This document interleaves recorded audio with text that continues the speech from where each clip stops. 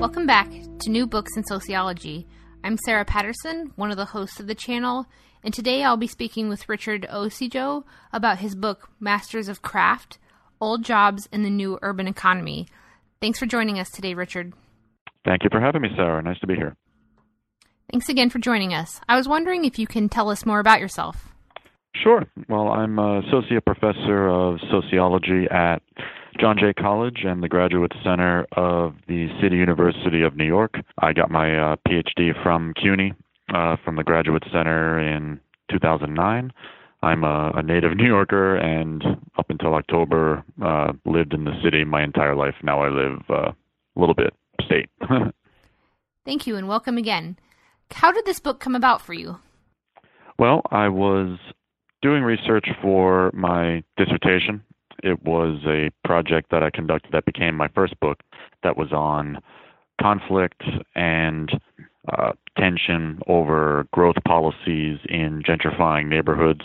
And specifically, I was examining issues that had emerged between residents and business owners in an expanding nightlife scene in downtown Manhattan. So as a result, I was frankly going to a lot of bars to conduct my research and to learn a little bit more about nightlife culture, the people who went there and the people who own these businesses. And a part of my research was to attend these community meetings where a very vocal group of residents went to protest these bars, specifically to protest their liquor licenses.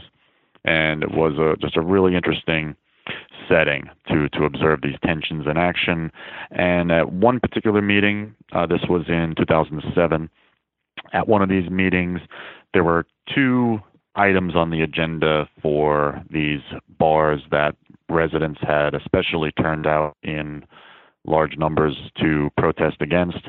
One was a bar called Milk and Honey, or at least the owner of Milk and Honey wanted to open up another business, but Milk and Honey was discussed, and the other was a bar called Death and Company.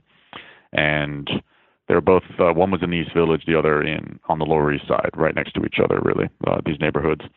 And they were just so against these bars, and anytime the residents were against these bars, I always wanted to go and check them out just to see what they were all about. And they had all sorts of reasons for not wanting them there, which I go into in the book. I won't go into it now.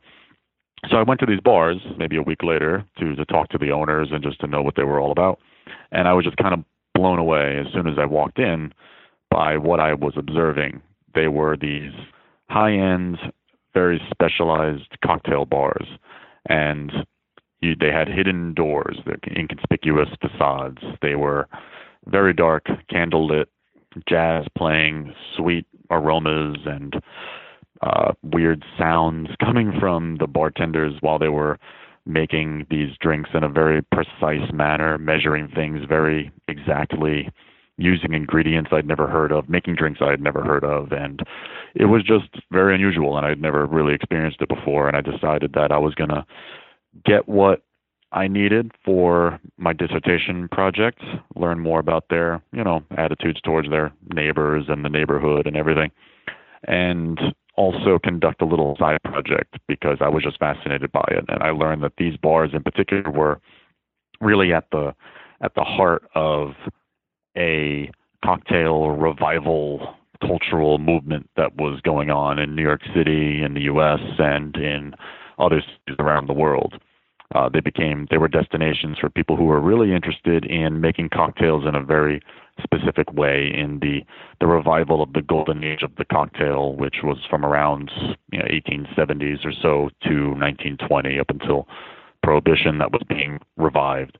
So I kind of started this project, this side project on the cocktail world, and I just kind of followed the cocktail everywhere. So I went to various events and seminars and tastings and competitions, and just really went to all these different cocktail bars. And related to that, I started conducting research on the liquor industry, which was very connected to the cocktail world. These bartenders were really interested in using new products to make unique tastes and to make new drinks with new flavor profiles.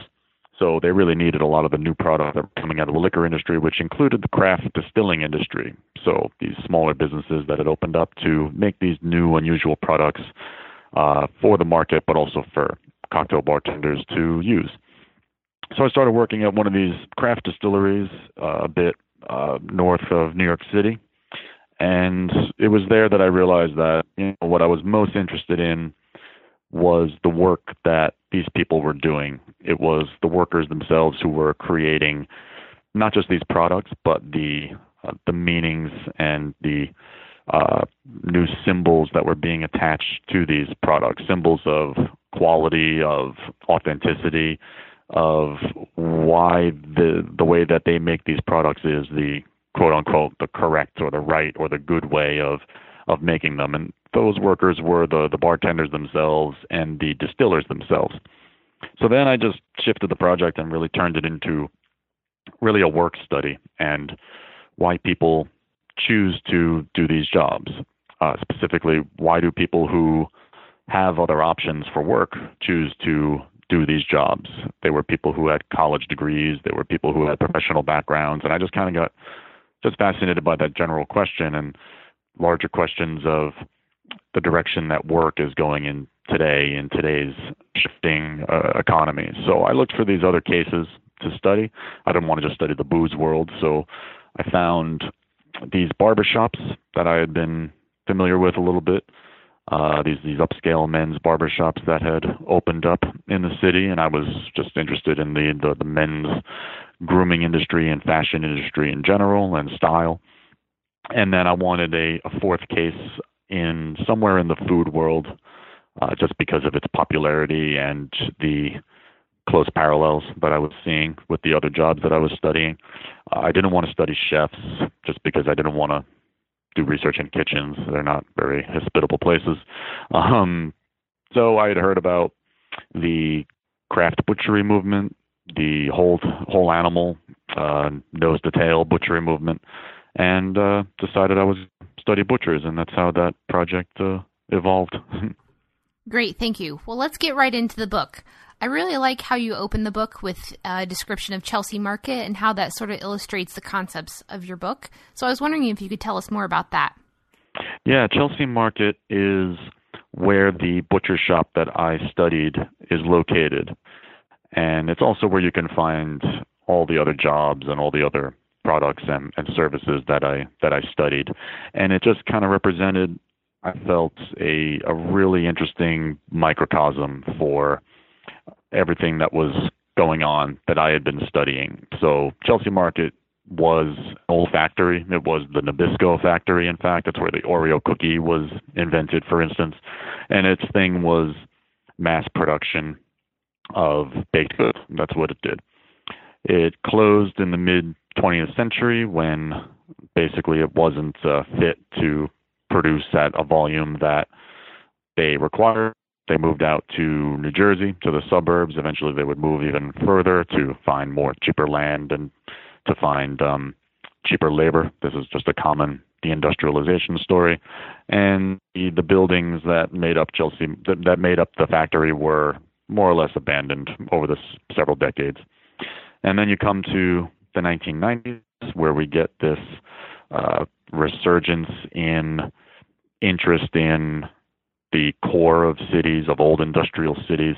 We find active reuse start to become popular. We find people who are interested in these old industrial spaces start to get revalorized.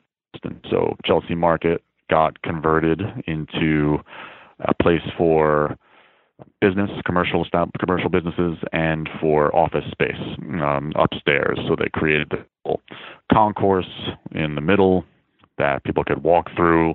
It kind of like became a fancy food court that got themed around industrial motifs and designs and so on. And originally it was a place for wholesale business, but then you get the food revolution, the boom in interest in all things culinary and the origins and the processes that go into making food. And then you start to get the foodie destination label that it started to get. And the butcher shop that I worked at was definitely a big part of that. So Chelsea Market to me, it really kind of encapsulated all the different elements of what I was seeing in these different jobs. It had the cultural aspect, shifts in how we classify taste, things that we consider to be of high quality or low quality, right, or highbrow versus lowbrow. Some of the more lowbrow and common and everyday products that we consume were starting to become elevated a little bit. So buying meat started to shift, and not just buying meat, but what kind of meat you bought started to shift for what was considered to be of a high quality. To the urban, right? The idea that Chelsea Market was part of this gentrification process, this reinvestment that was going on in these formerly derelict, dangerous, and poor neighborhoods, as well as just an interest in cities as destinations and places as destinations for consumption. And then just the economic, just the idea that work was really shifting, that these neighborhoods that were transforming were getting a new type of urbanite who were moving to these neighborhoods in search of certain consumption experiences. And just the idea that work itself was shifting, and that people who did have options for where to work wanted to do jobs like the ones that you could do in Chelsea Market, like in a food job or a retail job that was no longer a bad job, but was something that allowed you to pursue a passion or pursue an interest of some sort, while also being in various ways creative and using your mind, not just being a passive retail worker. So I started the book with the story of Chelsea Market and all the different ways that it connects to these major factors, because it was just a perfect microcosm. It just kind of encapsulates all these different forces that are going on throughout society, all within this one specific place. Great, thank you. You start off the book by talking about bartenders and this sort of cultural renaissance around cocktails and the tie to prohibition and the professional art of bartending. So I was wondering if you could tell us more about that. Sure. Well, the bartenders today, the cocktail bartenders today, to them history is very important, the history of what they consider their trade, their craft. And they're really looking back to this golden age that I mentioned a bit earlier, of when bartenders were considered, as they claim, to be these skilled tradesmen who had to apprentice, had to memorize hundreds of recipes, had to innovate, had to come up with their own recipes, their own ingredients, their own liqueurs, and they held on to these things like trade secrets, pretty much. And they were respected for the knowledge that they possessed, for the skills that they possessed. And this had a decline after Prohibition. Prohibition wipes out alcohol sales and production, and these skilled tradesmen couldn't ply their trade. So they fell into a period that they call the Dark Ages, that today's bartenders call the Dark Ages, when the bartender became de-skilled, it became de-professionalized, if you will, and became a job that you just kind of did. You just kind of did it, say, because you were interested in pursuing something else more as a career. Your profession path was to become an artist or to become a musician or an actor or something else. You were bartending because you were pursuing something else, or you were bartending because that's kind of all you were qualified to do, or it's just something that you fell into. It wasn't something that you took pride in pursuing as a career. And so that idea that the bartender is a respected, noble occupation that requires skill and talent is what they've really revived and turned into their own form of professionalizing and professionalization. Great, thank you. You move into a discussion of distilleries, and your book has lots of social contrasts. But here, one of the interesting social contrasts was in this idea of the hillbilly distillery versus what distilleries are today. So I was wondering if you could tell us more about that. Yeah, and that was really interesting because when we talk about the revival of these different occupations, the distilling, I mean, what were the popular images that they had to really go on? It was most recently, it's the idea of the hillbilly in the mountain making moonshine, right? Typically a poor, at best working class pursuit or activity that these folks like in Appalachia and so on engage in to try to earn some kind of living. And that's one of the big prevailing images, I guess, that we have of distilling, because before Prohibition, distillers were pretty ubiquitous. Every farm, more or less, would have had a still, and they would have distilled their products that they didn't bring to market or weren't going to bring to market, and just sell the booze. And that was a really lucrative way for them to supplement their business. Then that ends during Prohibition, and you get again this decline in distilling in the U.S. It gets concentrated in a few large corporations, more or less.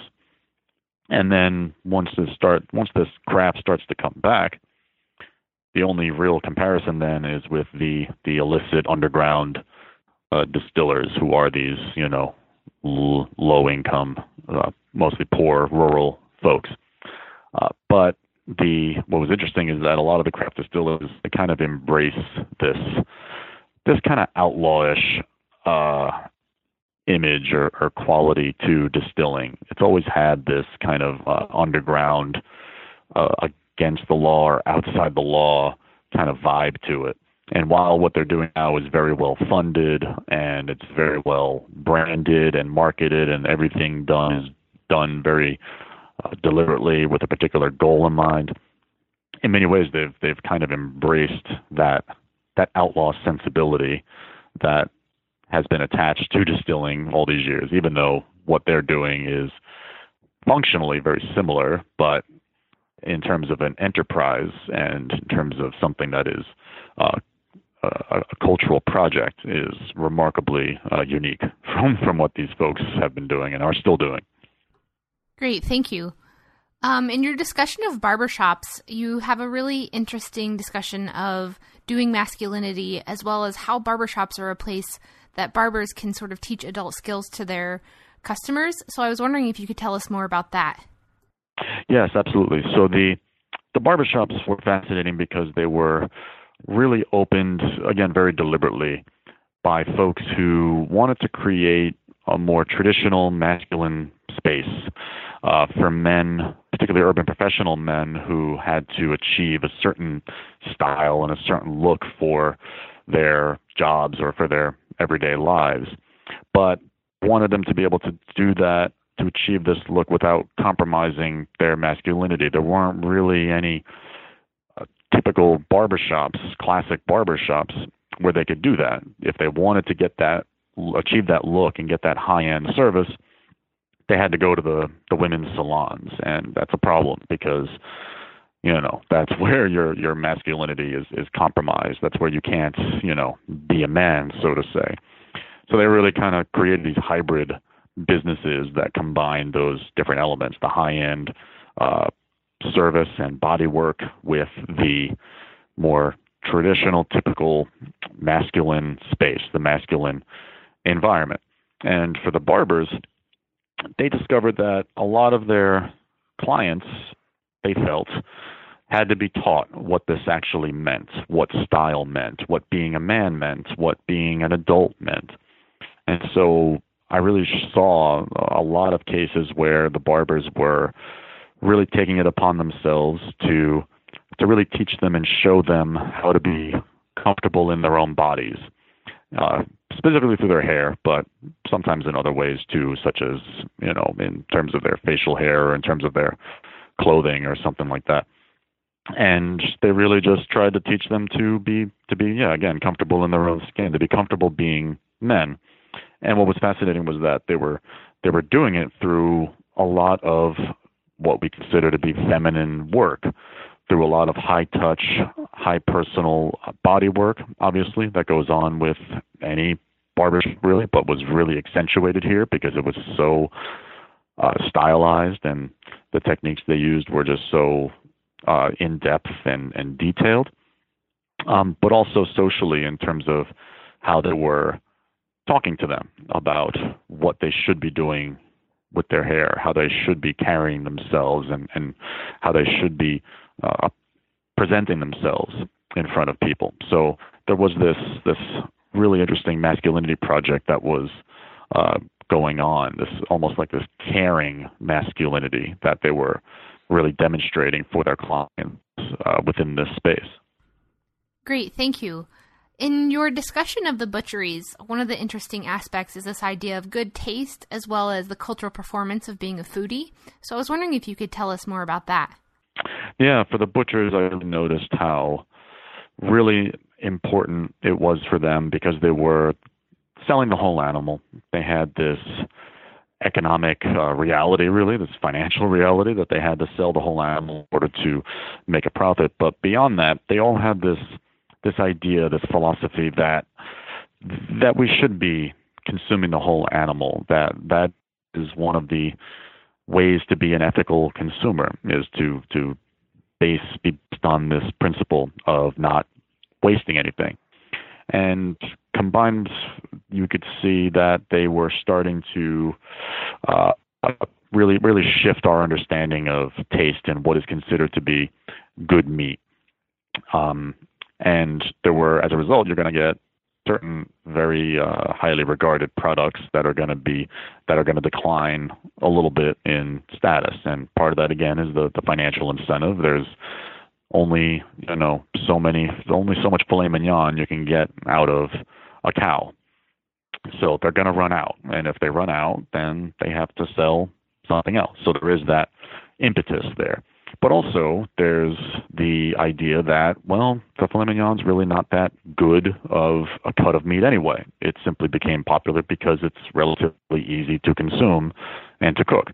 It's relatively tasteless, and it doesn't have a ton of flavor, and it's just very simple to prepare.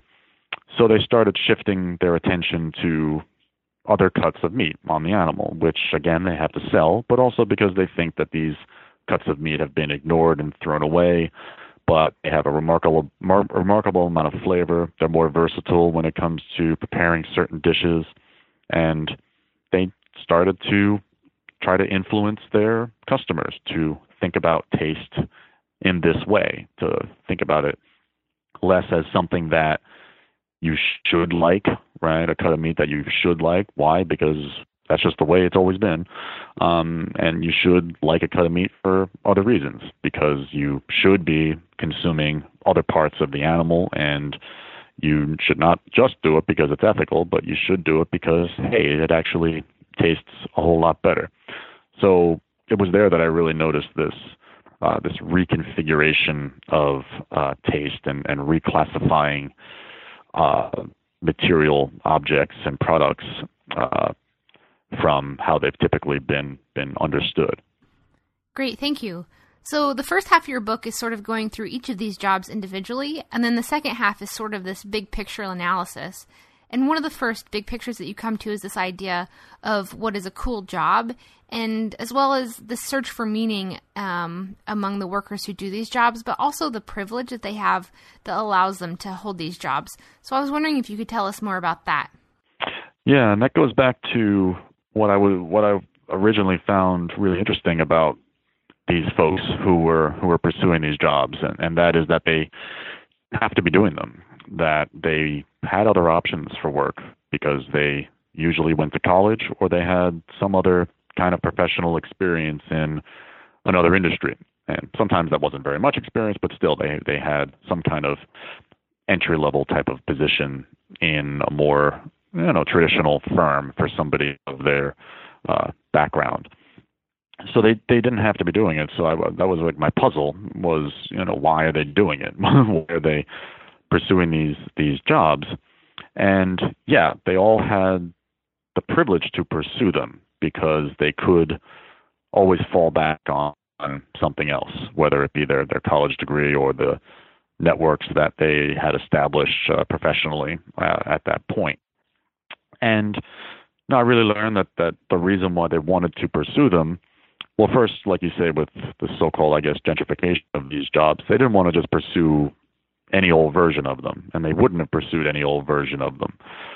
They didn't want to be the barber at the neighborhood barbershop. They wanted to be the barber at the cool barbershop that was going to challenge them, that was going to lead them to really enhance their barbering skills or learn very enhanced and advanced barbering skills and share their knowledge and their sense of style with these folks. So they looked for these more high-end jobs when they realized that they were going to pursue their passions. And that was a big part of it because they all had this idea that work should be something that is meaningful, that it should be something that is fulfilling, more like a vocation than a job. So if we think of people pursuing their interests in their spare time or in their free time on weekends or at nights or something like that, these folks were not interested in that. They were interested in turning their interests and their passions into some sort of viable career.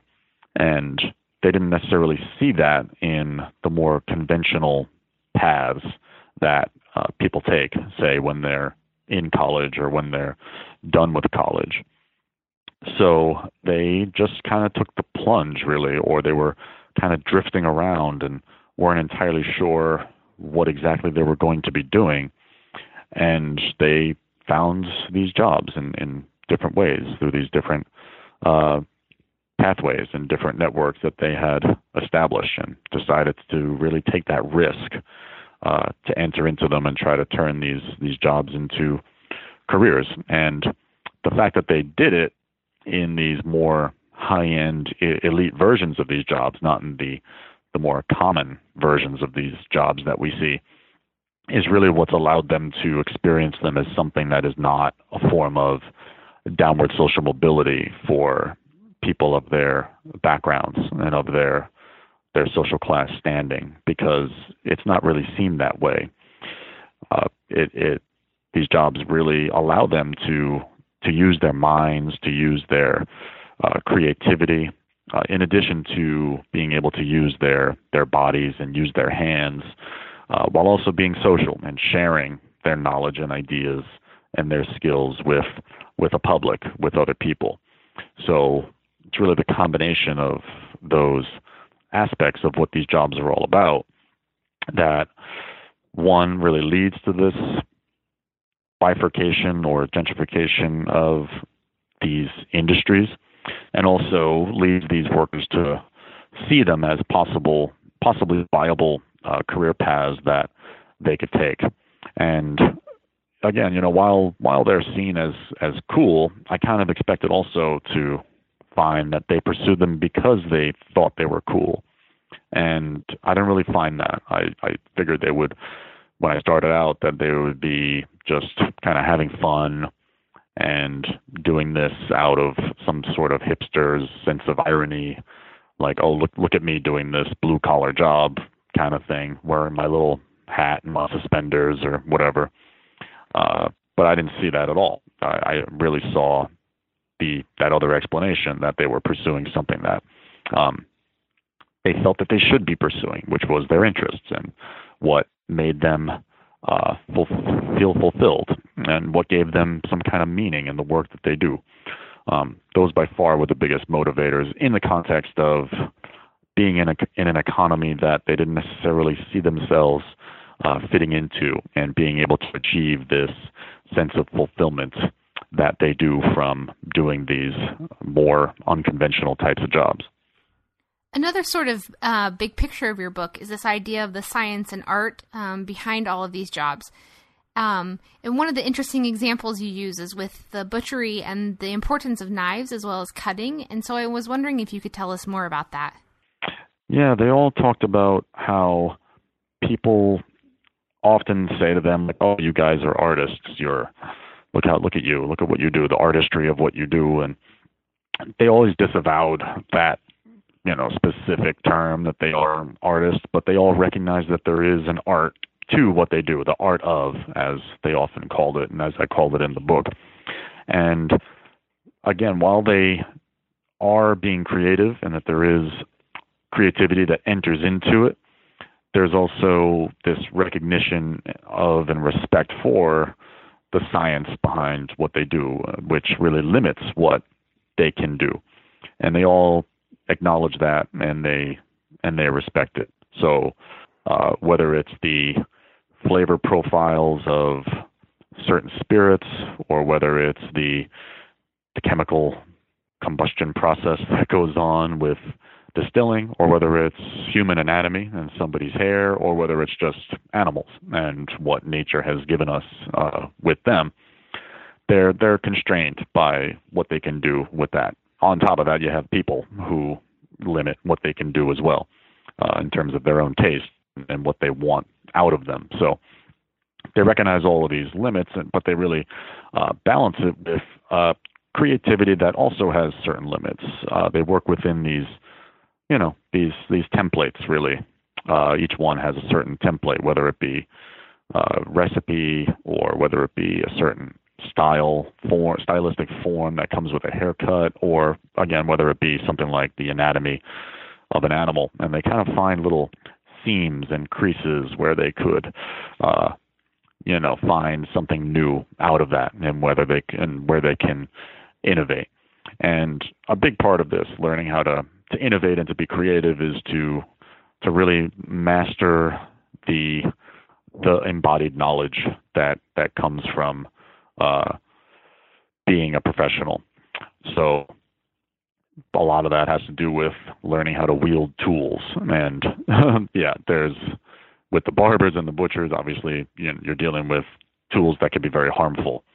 Knives, sharp objects. And I think, are you referring to the point in the book where I cut my finger? Yes, that's right. Yeah, I figured you were. So I was learning how to, that was to slice a cut of meat, a bottom round, for making beef jerky. Again, you have to use the whole animal, and this is a really excellent way to use the whole animal. It's not a very popular cut. You slice it up, it makes really good beef jerky. You can really upsell that beef jerky and make good profit from it.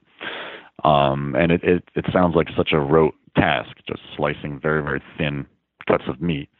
And it's not just the physical part. It was always impressed on me to think about the possible waste that you're creating as you're slicing this meat. Because again, one of the principles is to try to use as much of the animal as possible. So you're slicing this meat thinking you got to do it thin, not just because that's best to make jerky out of. Jerky is easier made when it's thin. But also because you're potentially wasting this product, right? Waste this animal, which is, one, bad for the bottom line, but it's also not adhering to the principles upon which this business exists. So I have all these ideas in my mind as I'm trying to slice this thing. And, it's easy to forget about one of them, and I forgot one of the technical aspects of it, which is always know where your other hand is. So that didn't work out well. So I sliced off a solid chunk of my right pinky finger while I was doing that. And that was just me being a novice, and it being one of my first times doing this, slicing bottom round for beef jerky. But even professionals get to points where they screw up, where they're off, their internal clock is off, or their sense of where they are in space is a little bit off. So your feet being a little bit too far apart. and all of a sudden you stab yourself in the leg, or you're using a pair of scissors that is just a half inch longer, and all of a sudden you cut a guy's ear, or something like that. So it really is very much about having your mind and body being in sync and in a very particular rhythm with each other, which you're going to get over time. You're going to, if you focus on it and you concentrate on it, you attune your body to being able to accomplish these tasks with confidence and consistency. Great, thank you.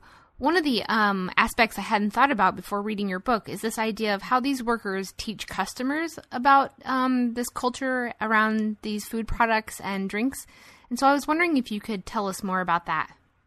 Yeah, that was a really important finding. That was something that I learned pretty early on, was how important it was to these workers to teach their customers and clients about what they do, really, and about their own taste, to educate them, or as some of them put it, to train them to think about taste and style differently, so that when they go into these businesses, they are more informed. They're more informed about what they're going to order. They're more informed about what they like, and they could explain why they like it and what makes it good and what makes it high quality. So for these workers, it was a really important part of the job. It wasn't just cutting the meat or making drinks, but explaining why you're cutting this meat, why it's good, why you're making these drinks, why it's good, what's its history, why did I do this instead of that, what did that do to the final product, and why the whole thing is better than going to any other kind of bar.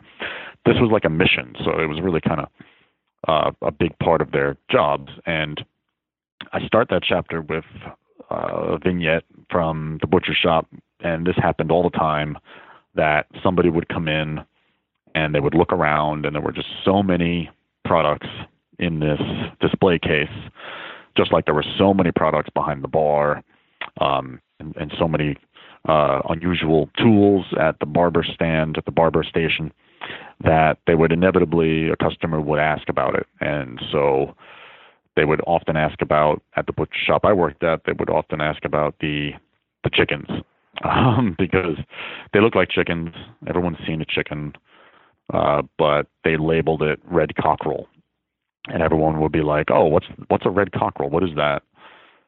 And that was the cue, and that was done intentionally. That was the cue to get the worker to be able to start that process of teaching, of educating. So they got to explain, oh, well, that's our type of chicken that we sell. We think it's the best. Here's why it's the best, because it's very tall and it has longer legs. You're going to get more dark meat, so it's really good for making soups. It's good for making roasts. And with that, they've communicated something. They've communicated variety within, a chicken's a chicken, it is a chicken. But no, it's not. There's differences in chickens, and here's why this chicken's really good and why you should get it if this is what you're interested in. And it was more than just a conversation starter. These were little subtle hints and clues to alert customers and clients that something different is going on here, and two, to give these workers the opportunity to do that teaching process that they see as like a major mission of what these businesses are all about. And I saw that with each of these jobs in subtle ways, that they would try to get to their consumers somehow and do the best they could to, even subtly, try to teach them a little bit about what they were all about, what these businesses were all about. Great, thank you. So another big picture from this book is this idea of the technical skills behind these jobs, as well as the cultural repertoire that the workers have to bring to it. Another interesting sociological aspect that I found was this idea of community. So the folks that work together, they, try to enhance each other's skills. So I was hoping you could tell us more about that. Yeah, this was a really important chapter when I was conceiving it, because when you think of these jobs, you sometimes just think of the technical part of it, like, oh, butchers cut meat, barbers cut hair, distillers make booze, and bartenders serve drinks. And that was an important aspect of doing these jobs. You had to know these technical skills, and in each case, they required, a broader set of technical skills. You had to know more advanced techniques in order to do them. And that was all very important, but I noticed that it wasn't just people who had technical skills who were able to get these jobs and to succeed in them. But you had to have these other repertoires in your arsenal. You had to be able to very convincingly and effectively and efficiently perform the more cultural aspects of the work. So sure, that included the technical side, which included this sense of craft and this understanding of, like I mentioned before, innovating on certain templates. You had to kind of understand that. You had to perform that. That was all very important. But it was also the cultural understanding behind what makes these products, services, jobs, and businesses special, more special than the more common versions of them. And that's where I started to see these workers, where I started to see them really learn from each other within these environments. They were designed and really intended to be not just learning spaces for consumers, but also for the workers themselves to build from the sets of knowledge and skills that they were cultivating. But it's also where I learned that if these jobs are as much cultural performances as they are just doing certain physical tasks, then they become something that people cannot do because of their own social and cultural backgrounds. And that's where I started to really realize where this sense of inequality comes into play in jobs like these. If you don't have the cultural reference points, say, that these businesses are based on, many put it in terms of the aesthetics of it, if you don't look like us and sound like us, then you're not going to be able to do it. You're not going to be able to really communicate the knowledge and the culture that these businesses are all based on, or at least you're not going to be able to do it very effectively no matter how good you are at the more technical side of things. So it's really in that chapter where I wanted to kind of really communicate that and convey some of the issues that we see in a lot of these jobs and the revival of a lot of these traditionally low status blue collar jobs. Great, thank you. So to sort of wrap up your book, at the end here, you talk about the rise of these new elite jobs, as well as the sort of shift in the understanding of taste and consumption, especially, settled into this idea of how cities are gentrified and what's becoming a good job in the new economy. So I was wondering if you could sort of give us a big picture here. Yeah, I mean, these jobs wouldn't exist if there wasn't a consumer base and a market for them, if there wasn't a group of people who had some kind of interest in, or at least I should say, resistance towards or antipathy towards mass production, or just wanting to see authentic products, right, quote unquote, authentic products, and to learn more about the origins of what they're consuming. And I think cities have become, real repositories for these forms of consumption and these lifestyles. At the same time as they become, places where good jobs have proliferated. And what is a good job? Well, a good job is one that has traditional criteria like pay and benefits and so on, but also some other criteria like whether a job is actually stable or whether a job is going to give a worker autonomy over their work, or whether a job is going to be flexible or something like that. And in creating, good jobs, of course, we also have bad jobs, and bad jobs are going to be the ones that aren't necessarily stable, that aren't really flexible, that don't give you autonomy, that don't allow you to be creative at the same time as they usually don't pay you very much, and they don't really give you benefits.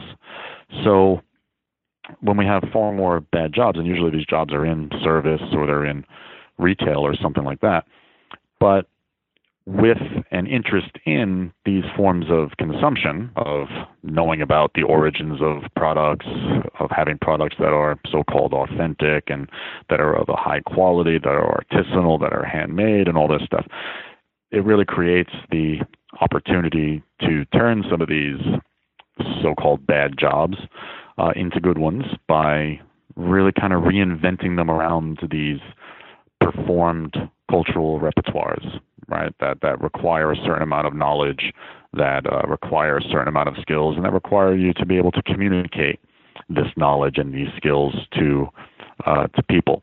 So these jobs really kind of show the potential for bad jobs to not just be felt as good, but to actually be good jobs, for these jobs to get higher status, to be seen as something that is a worthwhile pursuit, to get acknowledged for being an influencer of culture, to be a shaper of taste.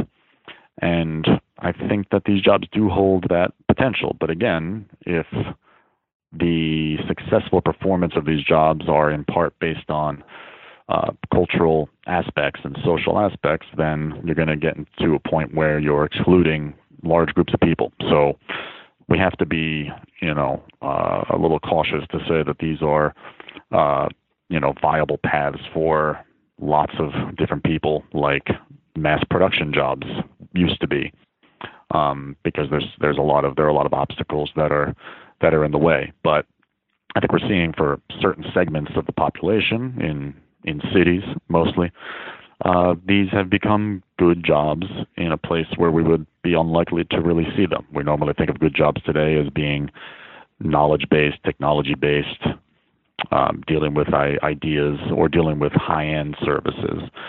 These are not what we normally think about, but they've really entered into that conversation for, again, just a select segment of the population. So. Great. Thank you so much again for being here today. I was wondering if you could tell us what you're working on now. Yeah, I've started a new project for the last few months or so. I mentioned in the beginning that I moved a bit north of the city and upstate New York into the mid-Hudson Valley. And the Hudson Valley is a fascinating place for not just its history, but today it's starting to really become revived, and the source of the revival in many cases is people who are leaving New York City, mostly because of how unaffordable that it's becoming, and as mostly still young people are reaching a point where they want to settle down and start a family and have a house and all that stuff. They're fine, and the schools for their kids and have a certain life for their family and for their kids. They're realizing that they're not able to do it in New York City, but there are some affordable and good, safe, interesting, historic places just north or just west or just east or just south of the city that they could go to. And I'm studying a particular place, a city called Newburgh, which is along the Hudson River, about 60 miles north of New York City, that is experiencing this transformation. And it really kind of combines my two books, this last one and my first one. I mentioned the first one was about conflicts over growth policies in gentrifying neighborhoods, and then obviously the second one is about these old craft-based jobs that are becoming cool. And really at the heart of Newburgh's revitalization is this creative economy, these creative jobs, craft jobs, light manufacturing, also artists, people like graphic designers, people who are involved in the digital economy in some way, makers who are moving to Newburgh. It's because it's very affordable. It had seen a very, very steep decline over the final decades of the 20th century, and now a lot of its revival is coming from this creative, craft-based sector that I looked at in New York City, and a lot of them are people who were priced out of New York City or just saw the writing on the wall and decided they were going to start up their business or just make their living up there in Newburgh. So I think it really looks at how small cities are growing and surviving and reacting to life in today's new economy. So that's the direction that project's going in now. Great. Thank you again so much for being here, and thank you to our listeners. Oh, thanks for having me, Sarah. I appreciate it. Thank you.